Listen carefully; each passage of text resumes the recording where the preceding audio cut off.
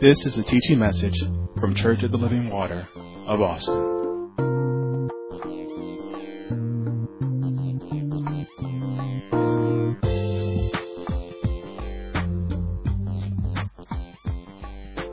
Amen. Well, tonight we're going to continue on with my portion of the Sermon on the Mount. And we're talking right now the Beatitudes. And my portion of this is the expectation of righteousness. And this is the third week that we've been looking at this. So let's go ahead and we're going to jump right in. Let's go ahead and turn over to Matthew chapter 5. And we're going to read verses 1 through 12. In my portion, I'm focusing on verses 10 through 12, but we're going to read just the whole thing just to remind everybody what we're doing here. So, Matthew chapter 5, verse 1 says, And seeing the multitudes, he went up unto the mountain, and when he was set, his disciples came unto him. And he opened his mouth and taught them, saying, it's amazing. So here's Jesus, and he's teaching. Blessed are the poor in spirit, for theirs is the kingdom of heaven. Blessed are they that mourn, for they shall be comforted. Blessed are the meek, for they shall inherit the earth. Blessed are they which do hunger and thirst after righteousness, for they shall be filled. Blessed are the merciful, for they shall obtain mercy. Blessed are the pure in heart, for they shall see God. Blessed are the peacemakers, for they shall be called the children of God. Blessed are they which are persecuted for righteousness' sake, for theirs is the kingdom of heaven. Blessed are ye when men shall revile you and persecute you, and shall say all manner of evil against you falsely for my sake. Rejoice and be exceeding glad, for great is your reward in heaven, for so persecuted they the prophets which were before you. So we've been looking at this passage of Scripture here for a few weeks here. So in my section here, we've been reviewing what's going on in verses 10 through 12. And I told you that here we have Jesus teaching to the multitude. And he's teaching the kingdom of God. And we always want to remember that when we're taught the Word of God, when the Word of God goes forth, there's an immediate need to hear, understand, trust, and respond to it. So in this teaching, I said I was going to explain what the believer can expect and what is expected of the believer. And in verses 10 through 12, we're going to look at the state and the condition of the believer, and we said that is blessed. The believer is blessed because God has said he's blessed. Then we're going to look at the circumstances and situations that the believer can expect. As a believer, these are things that you can expect. God is telling you, expect this. Then we're going to see the expected character and behavior of the believer. There are some things that are going to happen, but God said, this is what you are to do. This is what you, as a believer, this is going to be your character. These are going to be your actions. And we're going to see that throughout those verses. So we looked at verse 10, and we'll just go ahead and just read 10 through 12. We've been focusing on verse 10, and tonight we're going to get into verse 11. So verse 10 says, Blessed are they which are persecuted for righteousness' sake, for theirs is the kingdom of heaven. And we looked at the word blessed. And once again, we've been looking at this for several weeks now. And we said blessed is fortunate, it's happy, it's well off at the highest level, it's complete, it's spiritually prosperous. When you're in Christ, you're blessed. Being blessed is built into salvation. Being in the blessed state is a condition of the believer. So our being blessed is not something the world gives us. The blessing comes from God. As believers, we can expect to be persecuted. We can expect to be insulted. We can expect to suffer for righteousness' sake. When we look at the word persecuted, and we went over this and we talked about it, whenever you hear the word persecuted, it kind of puts you in the mind that it's some punishment or something you've done wrong and you're getting punished for that. But persecution is the result of a clash between two irreconcilable value systems. And we saw that, we went over to 1 Peter, we're not going to go there now, but we saw that believers will suffer persecution. And it's not unusual. So when it happens, notice I didn't say if it happens. When it happens, don't think, oh my God, where's this coming from? Jesus has told us we're going to suffer persecution. not because of sin, not because of any evil doing you've done, but because of righteousness' sake. But in that time, we have to remember that our security, our peace, and our comfort come from God. Remember, we're blessed. And we looked at it that there's a difference for being persecuted for righteousness' sake and then being persecuted for doing something wrong. And we said as believers, we don't want to be on that side. When we looked at 1 Peter chapter 4, verse 15, and said we don't want to be persecuted for evil doing, for murdering, for stealing, for being a busybody, being an evildoer. We're not going to do things that are against the law criminally. Then we're not going to do things that are against the law socially. We're not going to be dishonoring people, disrespecting people, just being ugly. That's not who we are as believers. That's not the persecution. We're not in line for that persecution. If you're in line for that persecution, there's some repentance that needs to be done so you can get where you need to be. So then we looked at the word persecution. We said persecution is a description of harsh treatment. It's harassment and suffering which people and institutions, and we use that word institutions, but we remember that people persecute people. So when we talk about institutions, we're talking about groups of people that have come together. So this is people who will inflict upon other people harassment or suffering for them being different in their faith, their worldview, culture, or race. Persecution, it seeks to intimidate, silence, punish, or even kill people. So there are different ranges of persecution. There are things that may be widespread. You know, like when you look at the Holocaust, that was persecution. That was very widespread persecution. And then there's persecution where it may be just individual to individual. It may just be somebody saying something bad about you, thinking something bad about you. Then we looked at the types of persecution. We said there's persecution by action, and that's kind of like I was just saying, somebody doing something against you. One of the things I mentioned was people not wanting to be around you or saying, oh, no, you can't come here, or these people aren't allowed here because of their righteousness. That's a persecution by action. It could also be fined, being in prison. We see in the Bible, we see a lot of people in prison. We see them beaten. We see them being killed for righteousness' sake. And that's persecution by action. Then you have persecution by words, and that's saying things about people. You know, using your words to try to harass and intimidate and bully people. And then we have persecution of the heart, and that's the inward hatred. And this type of persecution starts long before any other type of persecution starts. Persecution inside the persecution of the heart is going to start first, and then it's going to work its way out. So that's what you get, the persecution of the heart, and then you get the actions and the words. That's where it starts. So as believers, we're not supposed to persecute people. I mean to say this every week, and I think I forgot to say it last week. But believers are not supposed to persecute people. I'm going to read one of the things about what persecution is harassment and suffering. So you're inflicting harassment and suffering on somebody else. You're seeking to intimidate, silence, punish, or even kill somebody. Believers, we don't do that. That's not who we are. Believers, we do something else. We preach the gospel. We live what we preach. People can do what they want to do, but we're going to be doing what God has called us to do. We're not persecuting people. We're not trying to intimidate them. We're not trying to bully them to do things our way. That's not what we do as believers. So we looked at, over in Genesis, we looked at Cain, and we saw how he persecuted his brother.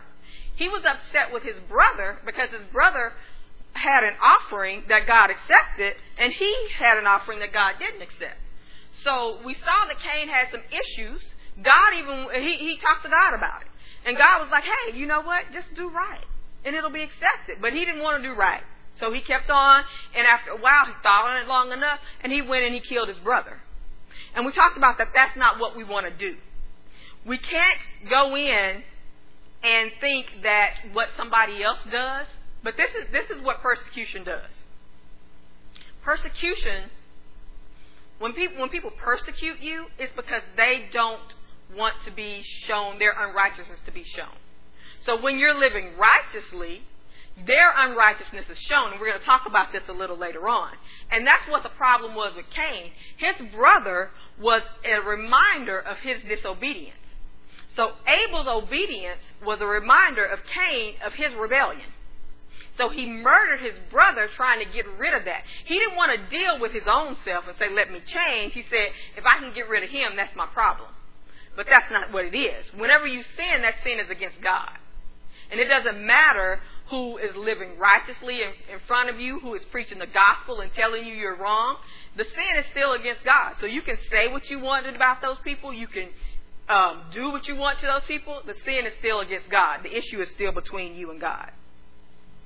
And then we said that people hate a righteous life. Those who are unbelievers, those who are in their wickedness, hate a righteous life because it shows their unrighteousness. So when we're in this position, and I want to make this clear, the whole point of me going through all these types of persecution and getting into this, yeah, you want to be able to identify it, but you don't want to be in it. You don't want to be, because in persecution there are two parties. There's the persecuted and there's the persecutor. You don't want to be the persecutor. You don't want to be Cain. You want to be Abel. And whatever happens, happens. You just want to be on the right side of things.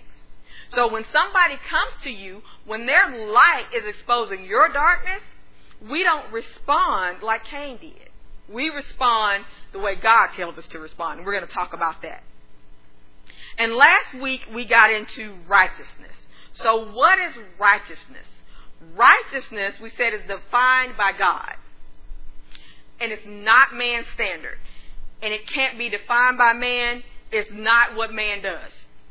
Genuine and true righteousness comes through faith in Christ. And we said righteousness is not self-achieved. If you could make yourself righteous, why would Christ have to have come and died for our sins and been raised for our justification? We could have done it ourselves. So we don't have righteousness in and of ourselves. True righteousness comes from trusting Christ. So when I have faith in Christ and what He's done, I let go of my way and I trust in His way of making me righteous. I don't have to depend on those things that I thought could make me righteous. You know, maybe keeping the law, being a nice person, tithing, saying hi to people, whatever the thing is that you think could make you righteous. I don't have to depend on that. Now I can trust in Christ. And that's what makes me righteous. So we looked at it and we saw that righteousness is a characteristic of God. And righteousness is freely given to sinful mankind through Christ. Righteousness is a declaration of God. It's a gift of God. And it's an act of Christ. And it's a process that we continually, vigorously, and steadfastly pursue. It's not like I get righteous and I just keep it and I hold it and I never move. Righteousness, I accept the righteousness and I continue in the righteousness.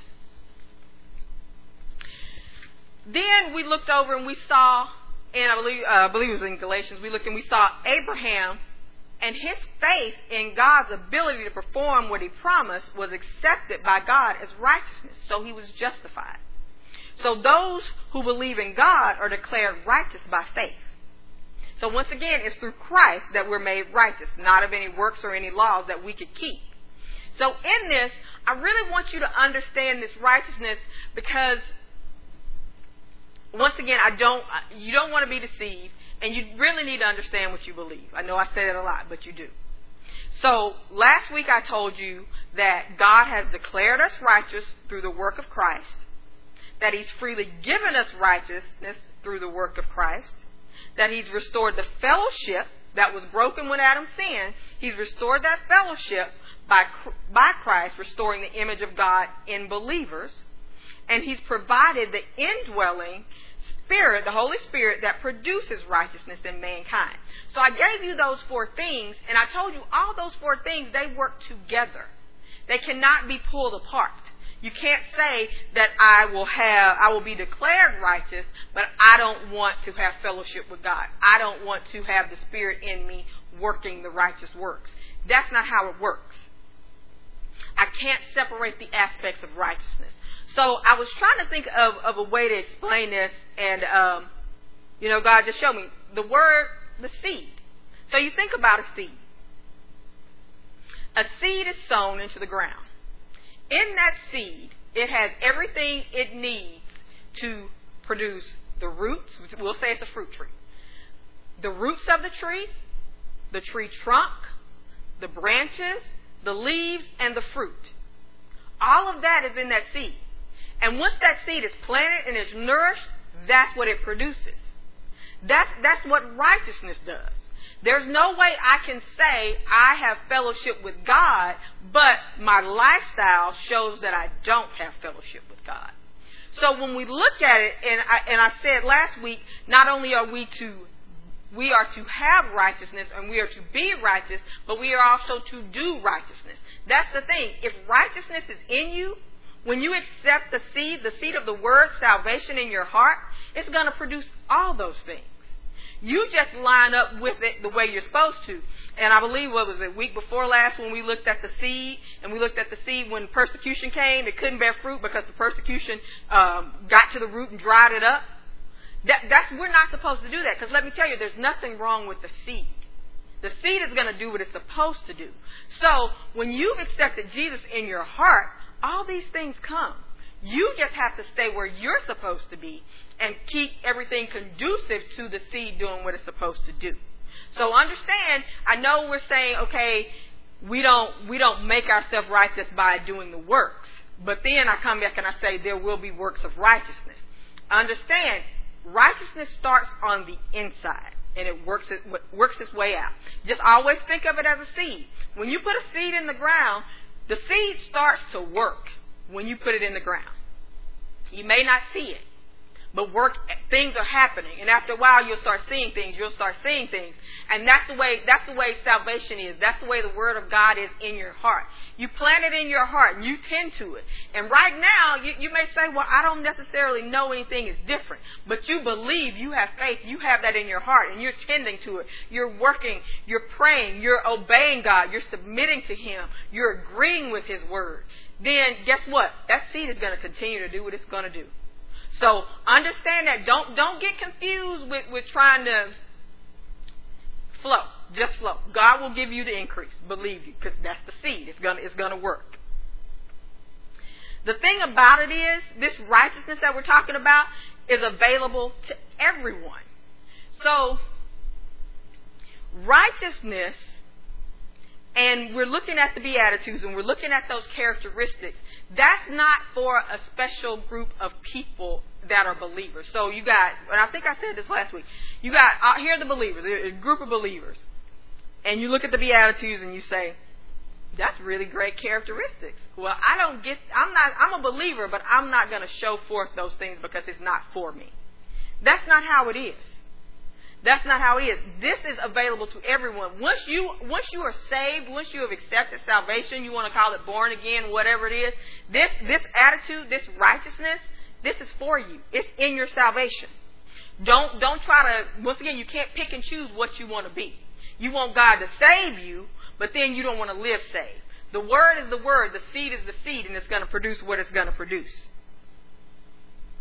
So we gave a definition of righteousness. We said righteousness is a covenantal, reciprocal action between God and man. It is based on the character of God, the work of Christ, and the enabling of the Spirit, to which each individual must personally and continually respond appropriately. So once again, you have to respond to it, and you have to do it appropriately, and you have to continue to do that. Salvation produces righteousness. That's what it is. God has done His part. We do our part. We agree with the Word. We obey the Word. We submit to Him, and we do what we're supposed to do. So we realize. Let's go over to Ephesians chapter 2. I think I have time for that. Ephesians chapter 2.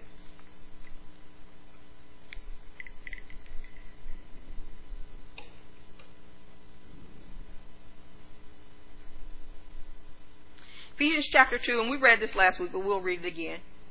Verse 8 says, "For by grace are ye saved through faith, and not of yourselves. It is the gift of God, not of works, lest any man should boast. For we are His workmanship, created in Christ Jesus unto good works, which God hath ordained that we should walk in. Which God hath before ordained that we should walk in them. So we see that it's by grace, through faith, that we are saved. It's not of our own works, but it's by God's works, through Jesus Christ. And then, guess what? When that work, we are His workmanship, created to do good works. And it's the good works that He defined. So, once again, when we're saved by grace, guess what? Through faith, guess what? We can produce those good works. We no longer have to try to do it on our own. He's giving us everything we need to do what He's called us to do. So righteousness, it starts on the inside, it works its way out. True righteousness is not about self-vindication or self-justification. I can't live out my own version of righteousness. I can't go in and say, this is the way I was raised and this is what somebody told me was righteous. I have to find out what God says is righteous. Because righteousness comes from God. In righteousness, once again, salvation brings forth righteousness. Righteousness is in salvation. Salvation does not produce what unsaved produces. So salvation produces what salvation produces. Go over to 1 Corinthians chapter 6. Can't remember if we went here last week. But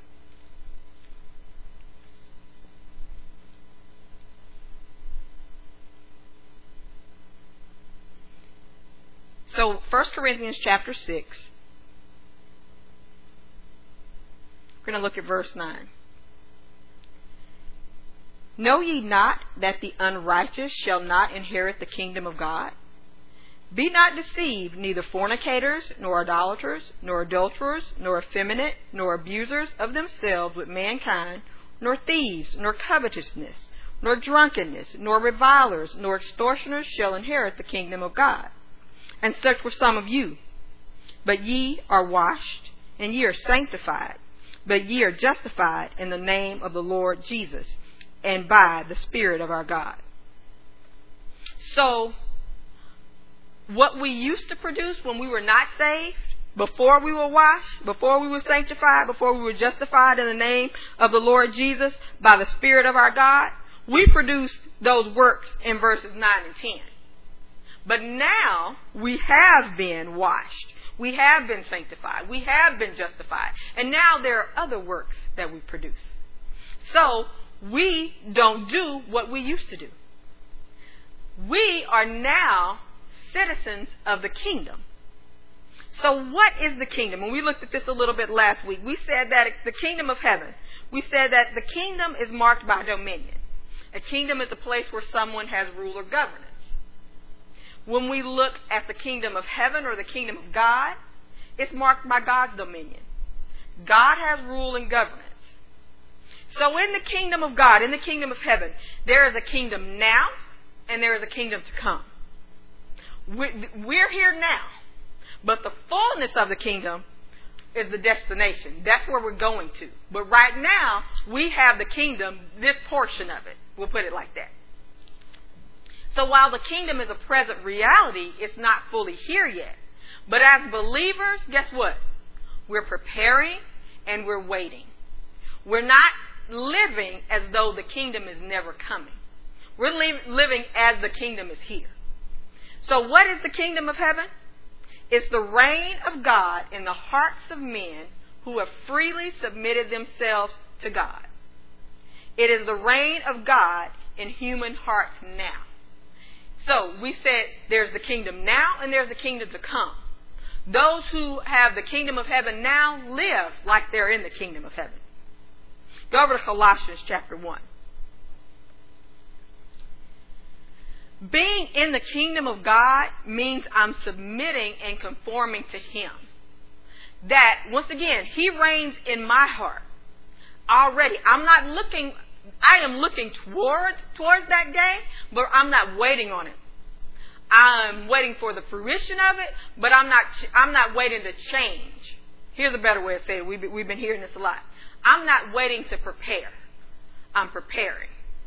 And then I'll wait. But in the meantime, until it comes, I am living as though it is here. I'm not going to be like those 10 women who didn't have their stuff together. They knew that the bridegroom was coming, but they acted like he wasn't. So they said that they didn't have their stuff together. And then when he came, they were, oh, give me your... No. I'm prepared. I'm going to have my oil. I'm going to have my wick trimmed. I'm going to be doing what God say doing. That's what the kingdom of God is. That's the kingdom of God reigning in your life. So we're looking at Colossians chapter 1.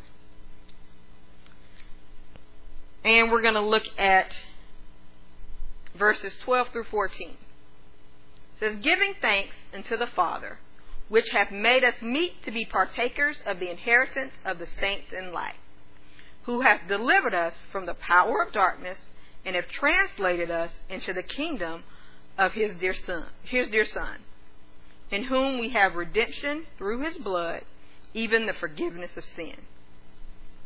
So you can see that we've been delivered, and we've been translated from darkness unto the kingdom of his dear Son. So as believers, we have new citizenship. We are no longer citizens of this system, but we're citizens of God's system. We don't have dual citizenship. We are citizens of his kingdom. Because we've been taken out of the kingdom of this world, and we've been translated into the kingdom of God. So as a believer, I am in this world. We hear this all the time. I'm in this world, but I'm not of this world. So what does that mean? I'm here because I'm standing right here. But I don't look at things the way the world looks at things. I don't look for the world to give me a standard to live by.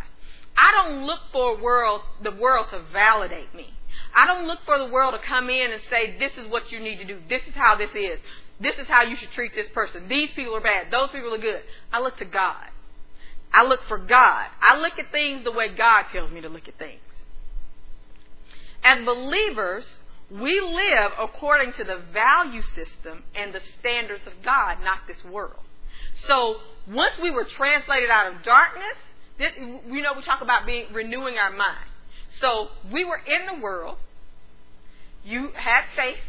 You believe in Christ. You were born again. And then you're translated into the kingdom of God. So now you start renewing your mind. And instead of looking at things in the world's way, in its laws and its standards, now I look at things the way God tells me to look at things. I don't have the same mindset. And you know what? It's a process. Remember we talked about we vigorously pursue this. God gives us the word so he can show us this is the way I see this. This is the way you live in my kingdom. These are the rules in my kingdom. These are the standards in my kingdom. Oh yeah, I know that's the way the world does things, and God comes back and says, but no, this is how I do it. So when God has reign in your heart, you're in the kingdom of heaven, guess what? You're taking that word and you're taking God's word, you're responding to it, and you're changing your life based on that. Go over to Matthew chapter 7.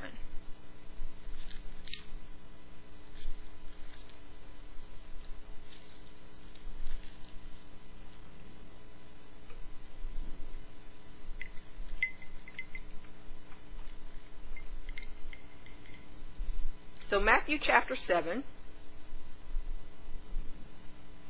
we're going to look at verses 13 and 14. It says, enter ye in at the strait gate, for wide is the gate, and broad is the way that leadeth to destruction, and many there be which go thereat. Because strait is the gate, and narrow is the way which leadeth unto life, and few there be that find it. So when we look at this, there are two ways. There's the way to destruction, and there's the way to life. The way to life is God's way. It's a narrow way. Everything doesn't go. What God says goes. So as believers, we are under God's dominion. So I like that because, you think of it, you think of a straight gate. You think narrow is the way. You think if you have a narrow way, there are just certain things. Just say, this happens to me sometimes. I can usually carry a big purse, and I'll be trying to get into a place, and it's a little narrow place, maybe at a store or something, and I'm trying to reach in, and my purse will knock something off because I shouldn't have that there. It's not appropriate for that. That's the way it is with God's way.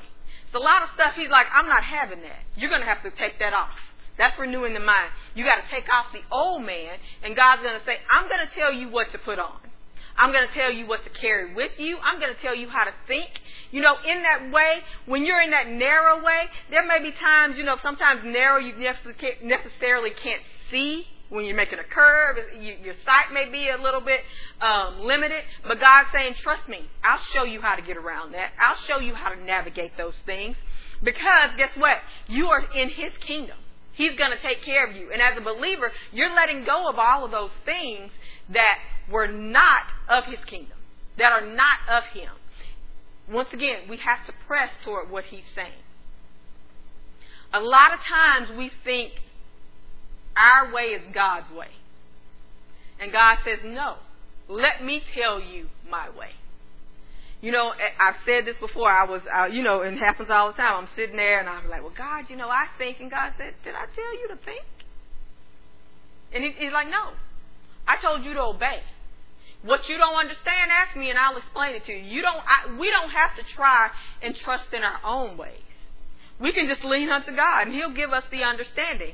So as a believer, that way is straight. Now, the way to destruction is broad. Anything goes. Anything goes. You can say whatever you want to say. But in the kingdom of God, it's not like that. It's God's way. And you know what? He's the creator, so it can be His way. We're not God. And sometimes when I look at things, I realize that sometimes we think we are God. Because you'll say, well, why God, why do I have to? You'll ask God, why do you have to? God created us. And it's just like, He's the creator. You wouldn't be here if He hadn't created you. That's why you have to. You are not God. It never ceases to amaze me. Like I watch the news and I watch stuff, and it's just, we're living in a very interesting time. Everybody wants to, they don't say this, they don't say it, but the actions show they want to have their own God. They want to have their own kingdom. They want to be God. Like I said, I think it was a couple of weeks ago, they have their own truth. They're going to speak things into existence. They're going to call it in, and I'm going to change this, and I'm going to change that, and it's going to be that way. You're not God. See, now the thing about that is, you'll hear those things, and you'll hear those things in a religious setting. And you'll say, well, that sounds good. I like that. It does not cause me to change. It does not cause me to look at my life and, self-evaluate and decide. It doesn't cause me to make any changes. It doesn't cause me to say I'm wrong in these areas. I like that. I'm going to go that way. That's that broad way that leads to destruction. But God's way is His way. He's the light. He's the truth. He's the one that speaks things into existence. You're not going to be doing that. If you could speak things into existence, it would be here because you would have said it. You speak it into existence. So we have to remember that it's God's way. He's our creator. As a believer, we are following Him. We live under His dominion. We're governed by, we're ruled by, and adhere to the standard of God. Those who are in the kingdom of God, they're not looking for shortcuts. They're not looking for ways to justify themselves. Remember, think about it again. Think about, I'm walking through the store and I'm trying to get something and I got my big purse. Guess what? That aisle's not going to give. If I want to get that, I'm going to have to take those things off and come in that way. That's the thing. God is saying, no, my way is narrow. You're not coming in with all of that stuff. Now, you can keep it if you want to, but you're not going to be in my way. You're going to be in that destruction way. But God is saying, this is what is in my way. This is what is in that narrow path. This is what is in the kingdom. In the kingdom, as believers, when we're translated in the kingdom of God, think of it as a colony. I was thinking about when this country was colonized. There were several countries that came here, and there were colonies of different countries. And sometimes the people just landed there and said, this is our land. Sometimes they fought for it and said, this is our land. But you think about this. God came in, the Word came in, and He won your affection. He changed your heart. And now He set a residence in your heart. In that, You don't live by the standard of this world. You live by His standard. We may be here on this earth, and around us are all these things that are worldly, that are ungodly, but we live by the standard and the laws of God. Another example is just like an embassy. You know, I think about those action movies, and people are in a different country, and they're running, and they're like, man, if I could just get to my country's embassy. And they get through the gate. I mean, they step 1 foot into that gate of that embassy. Even though they're in a different country, now they are in their country. Now they are safe in their country. So, although we may be here on this earth, think of it like that. You know, it's a foreign country. We may be here on this earth, but we're in the embassy of God. In that embassy, it's not the country where they're located. It's not their rules. It's not their regulations. It's the country that it represents. So we are in the kingdom of heaven. So we live according to those standards of God. We're not looking to be governed by the world standard. We don't live like the world lives. So that's what makes us different. That's why we stand out. The world goes right, we go left. The world's yelling and screaming and beating their chest, and we're calm and peaceful. The world says, tear this person down, talk bad about this person, and we're praying and being lovely towards people. We're praying for people. We're feeding people. We're doing what God has called us to do. So we are different from the world. Those in the kingdom of heaven enjoy the Messiah's reign and His blessing. And what are His blessings? That's joy. That's peace. That's righteousness. We don't have to, when everything is going crazy, even when everything's not going crazy, we have His peace. We have His joy. We have His righteousness. We have the promise that He's there for us. We joyfully accept His rule and participate in the life of the kingdom. The thing about it is, participating in kingdom life is a choice. You can say you're saved and not live saved. You have to choose, once again, going back to the seed, you have to choose to let the seed bear fruit in your life. The seed is going to do what it wants to do, but are you going to do what you're supposed to do? We choose to live in kingdom life. We're not looking for any validation or reward from this world. Once again, we may be in this world, but we don't live like this world. We're not of this world. Go over to 1 John chapter 3.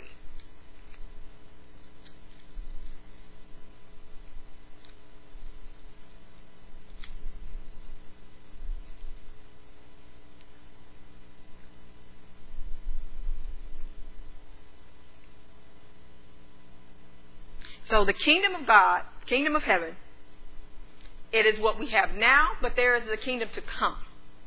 So 1 John chapter 3 says, Behold, what manner of love the Father hath bestowed upon us, that we should be called the sons of God.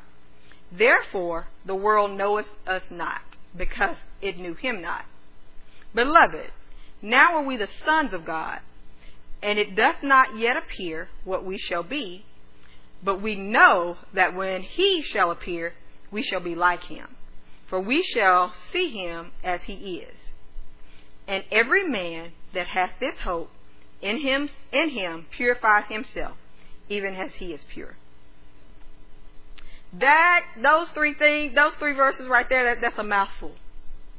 So the Father has bestowed this love on us, that we should be called His sons. What we are now, like I said, there's a kingdom to come. What we are now is not what we're going to be in the future. We don't necessarily know what it's going to be, but we shall be like Him. We're going to see Christ. We know it's going to be something different. It's going to be something glorious. And we have that hope. And we have that expectation that this is what's going to happen. And because of that expectation, verse 3, And every man that hath this hope in him purifieth himself, even as He is pure. So, right now, what we are is not what we're going to be. So, because of this, our future role, what we hope, what we have, our expectation, what God has told us, what we're trusting in, because of that, what's going to come in the future, that's radically going to affect my lifestyle now. Like I said, we're not waiting to prepare. We're preparing. We are in this thing. Because of the love that we've been shown, because of the hope that we have, we live a different way. We don't have to put all our eggs in the basket of this world. We don't have to sit here and think that this is all it is. You know, we don't have to wait for the world to validate us. You don't have to let the world tell you you have value. God tells you you have value. You don't have to let the world tell you that you are special. God sent His Son so that you could be saved. You can produce righteousness. You are special. He's telling you you're special. Stop looking to the world to make you something. The world did not create you. No man created you. Yes, your parents, they gave birth to you. You are the seed of your father. Your mother incubated you. She pushed you out or whatever. But God is your creator. God gave you value. So, you know, I look at this once again, and it's just so easy for us to get caught up in what other people say about us. But God has called us blessed. And if God has called us blessed, and He is welcoming us into His family, guess what? Then I am blessed. I am in His family. I can live, because I can look at verse 1 and it says, "Behold what manner of love the Father has bestowed upon us, that we should be called the sons of God." When God says this, that's motivation. Now, you know what? Nobody else in the world, nobody may like me. Nobody may tell me they love me, but God loves me. So I can live like God loves me. I can respond to life's pressures differently because there's an expectation that I have. God says, you know what? I've made you a son. Right now, you may be going through some things. People may be persecuting you. But there's something to come, and you're going to overcome all of those things. You just keep going. You're going to overcome all those things. And what you are now, I'm going to bring something better is coming. Something greater is coming. You're going to be raised up in glory because you're in my Son. So guess what? When I remember those things, persecution comes. No, persecution is not nice. It's not comfortable. But guess what? I can respond. I can rejoice. Not because the persecution is there. I can rejoice because I'm being persecuted for righteousness' sake. And Jesus was persecuted for righteousness' sake. So I can respond to the trials, the temptations, the obstacles, the pressures of this life based on this hope that I have. So I can look to Christ. I can prepare. I can stay ready because I can look to Him as my example on how I should live my life. So we believe that Jesus Christ has finished His work. We believe, we trust in Him. That sin and death no longer reign because He has the victory. He's won the victory. That's what we believe. We're waiting for the fulfillment of that. You know, in verse 2 it talks about what we're going to be. We don't know, but we know we're going to be something different. So while we're waiting, I live according to what I believe. That sin and death no longer reign in my life because Jesus is the victor. So I can live a different way. Go over to Revelation chapter 11. So we have the kingdom now, and then we have the kingdom that is to come. So Revelation chapter 11. We're going to look at verse 15. And the seventh angel sounded, and there were great voices in heaven saying, the kingdoms of this world are become the kingdoms of our Lord and of His Christ, and He shall reign forever and ever. So there it is right there. The kingdoms of this world, these things that have been set up where other people have dominion and authority, the kingdoms of this world, they're gone. It's the kingdom of our Lord and His Christ, and He shall reign forever and ever. And then verse 16 it says, and the 24 elders which sat before God on their seats fell upon their faces and worship God, saying, we give thee thanks, O Lord God Almighty, which art and wast and art to come, because thou hast taken thee thy great power and hast reigned. So, like I said, we as believers, we should live as God has dominion in our life. That's a good thing, because guess what? He's going to reign forever. The kingdom of God is the only kingdom that's going to stand. Everything else is going to pass away. So that's the thing. You're preparing for what's coming. Understand this. All the rest of this stuff, whoever's king, whoever's prime minister, whoever's president, all those things, that's going to pass away. Only the kingdom of God will stand. So let's go back over to Matthew chapter 5. And we're going to go ahead and look at verse 11. So that's verse 10. So we're going to look at verse 11 here. Verse 11 says, "Blessed are ye when men shall revile you and persecute you, and shall say all manner of evil against you falsely for my sake." So here is verse 11. It sounds a lot like verse 10, like he used some different words, but he still got blessed. He still got persecuted.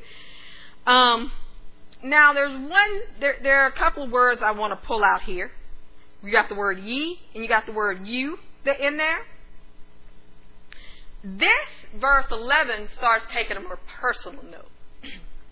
So before it was blessed are they, blessed is this, blessed is this person.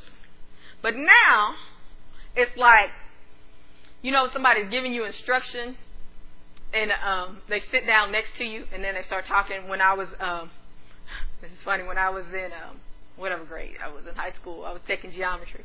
And geometry just didn't click with me. I just couldn't understand it. A line, it goes on as long as I draw it. That's how long it goes. So I had this teacher, and he would teach the class, and he would see me, and I'd be sitting there, and I'm like, dude, I don't know what you're saying. He'd still be teaching, but he would look directly at me, and he would just talk to me.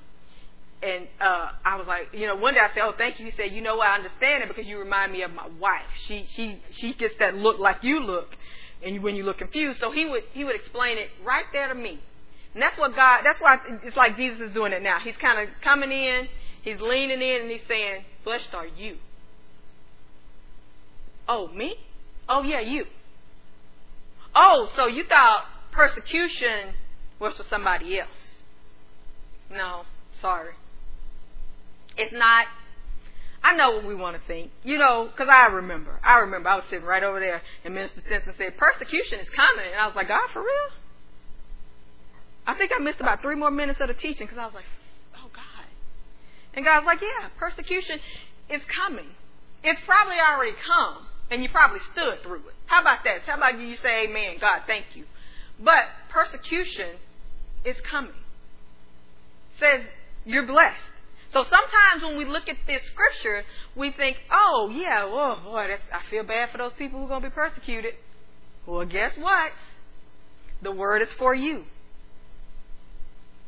Jesus is telling us what to expect and why to expect it.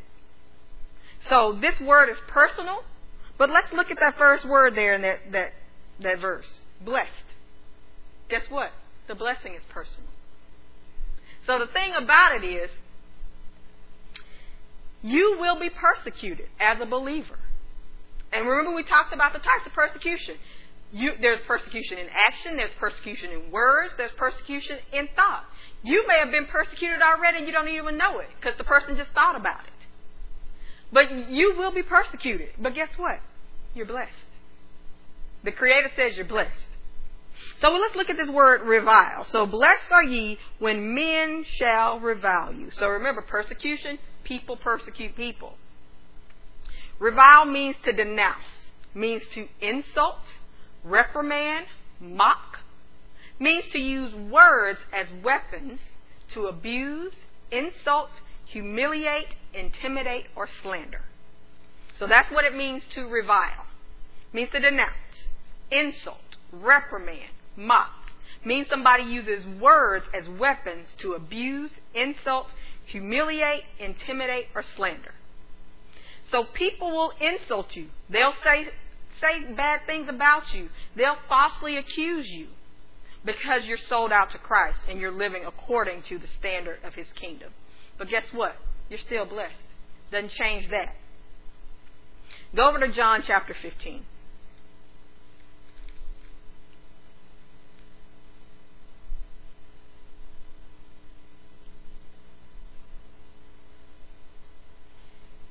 John chapter 15, we're going to look at verses 18 through 25. And this is in red, so this is Jesus speaking. If the world hate you, Ye know that it hated me before it hated you. So Jesus is saying, hey, if the world hates you, guess what? It hated me, and that happened before it hated you.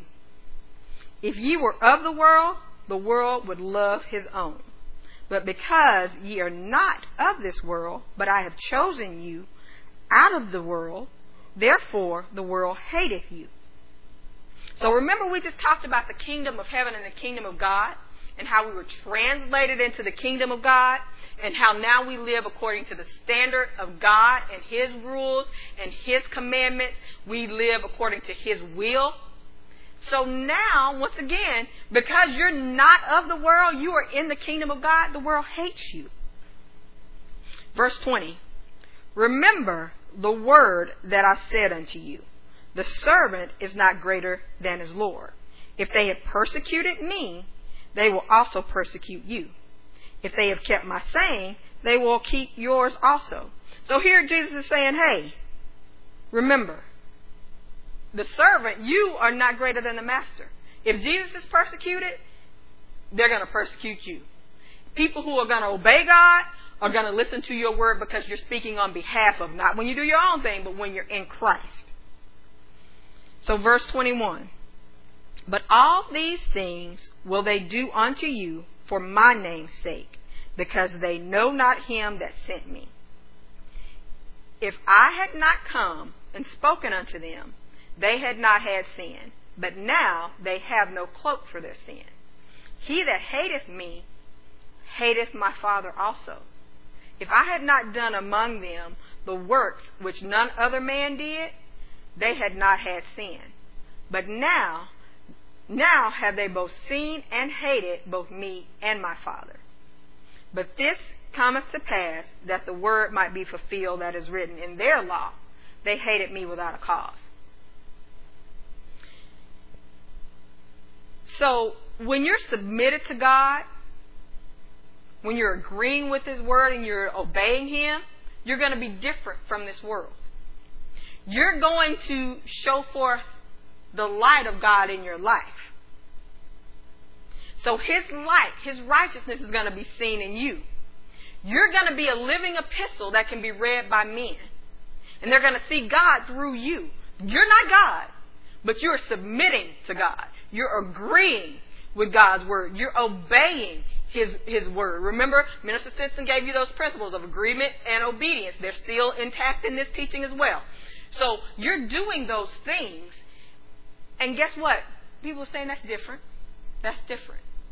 Those who want the truth, they're going to respond to it. You're going to either have a response of agreeing. You see it there in verse 20.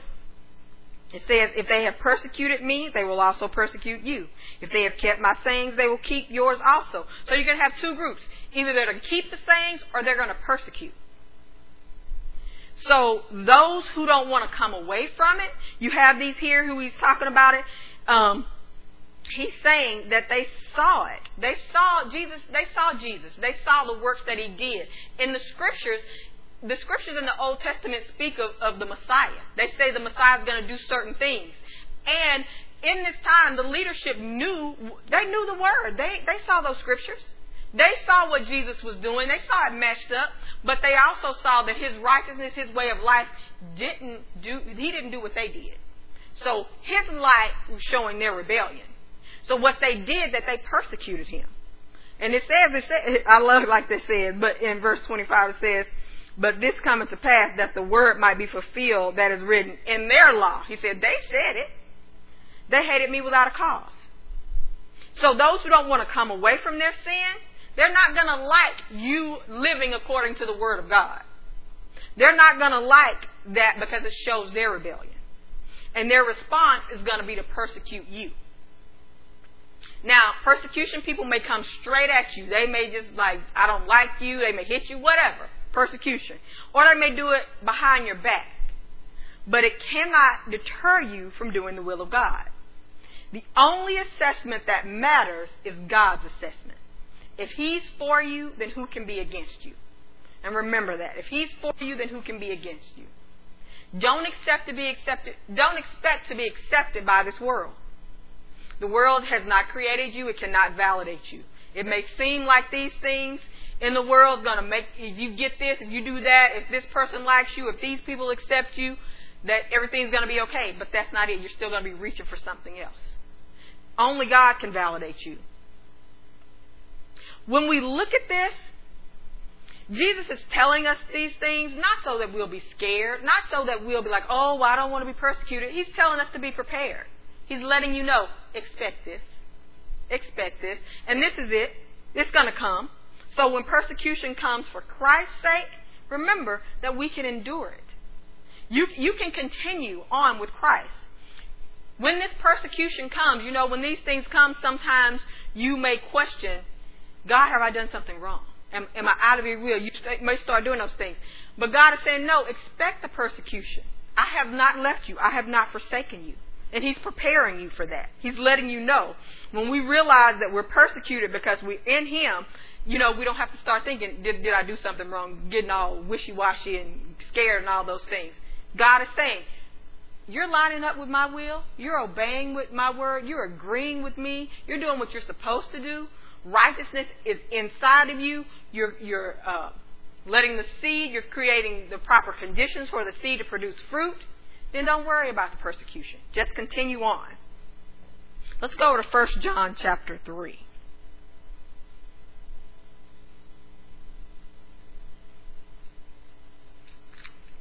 So 1 John chapter 3.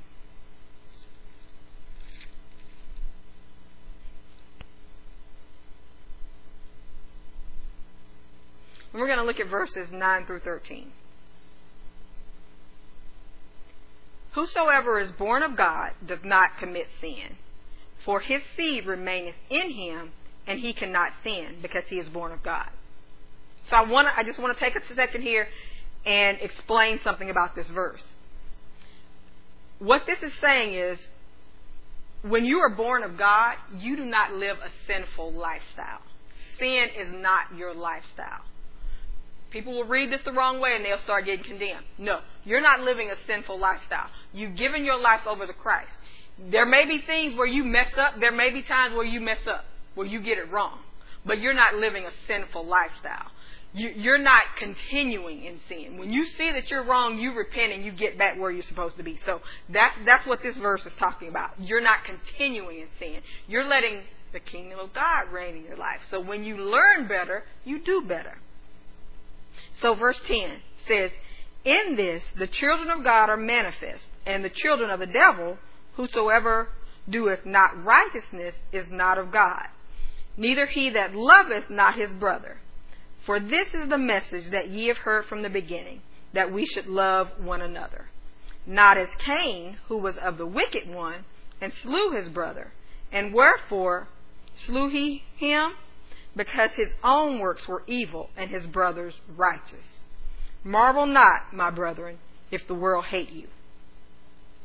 So, when we look at that, we see that we're not part of this world. We're citizens of the kingdom.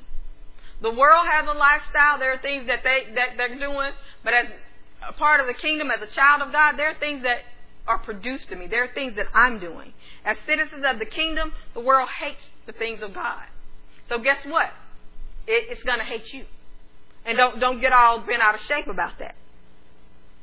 What's happening is the faith that you have in Christ is making a change and has made a change in you. Remember, when we talked about righteousness, it is something that we get and we continue. We steadfastly, vigorously pursue it. So, once we are saved, there's a change that's made. And there's a change that we continue to make those changes. The trust, the faith that we have in God. Remember, we looked at purifying ourselves with that hope. So the decisions that we made are based on that hope. So there's a change today, and then I learned something else. God revealed something else to me, and I make another change. There are things that happen to me. Let's say we use driving. Say I'm driving down the road, and whereas when people cut me off, I used to yell and maybe give them a finger that was not so nice. Now I don't do that same thing.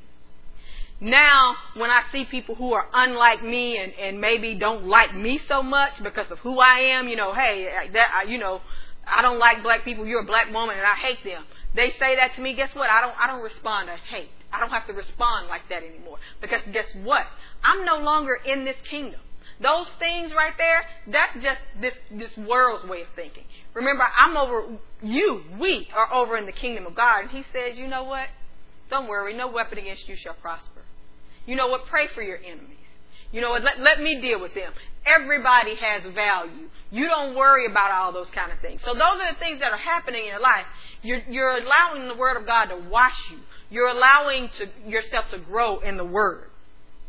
So the faith that you have in Christ has made a change and is making a change in you. It's producing something in you that couldn't be produced before. Before, you had the works of unrighteousness. Remember that murdering, adultering, fornication, reviling, extortioners. Those were the things that you're producing. But now you're producing those things over in Matthew chapter 5. There's meekness. There's pure in heart. It's those things. You're a peacemaker now. Before, you were all in the mess trying to rile it up. Now, you're making peace. Those are the things that are being produced in you. So, who you were before is not who you are now. People who may have known you before, they see that and they may be interested. If they want to be that, the light's going to shine through. But some people are just going to persecute you and insult you because of that. And once again, it's not because of you, it's because of Christ in you. The persecution is for Jesus' sake. So what I have to do is I have to reconcile in my heart, in my mind, who He is. He is the King of my life. So I won't be moved away because of what others can and will do to me. There are some things that I'm going to have to suffer. There are some things that we're all going to have to suffer. We will be reviled. We will be persecuted. There are some things that will probably happen in your life. If you were to look back at it, you say, yeah, that's right. I saw that. Now I know what it is, but thank you, God, that you got me through that. But understand that you can go through. We're not going to stop because of persecution. We're not going to stop because somebody says something about us or does something to us. Because our hope is not based on this system. Our hope is not based on where we are now. Our hope is based on what is.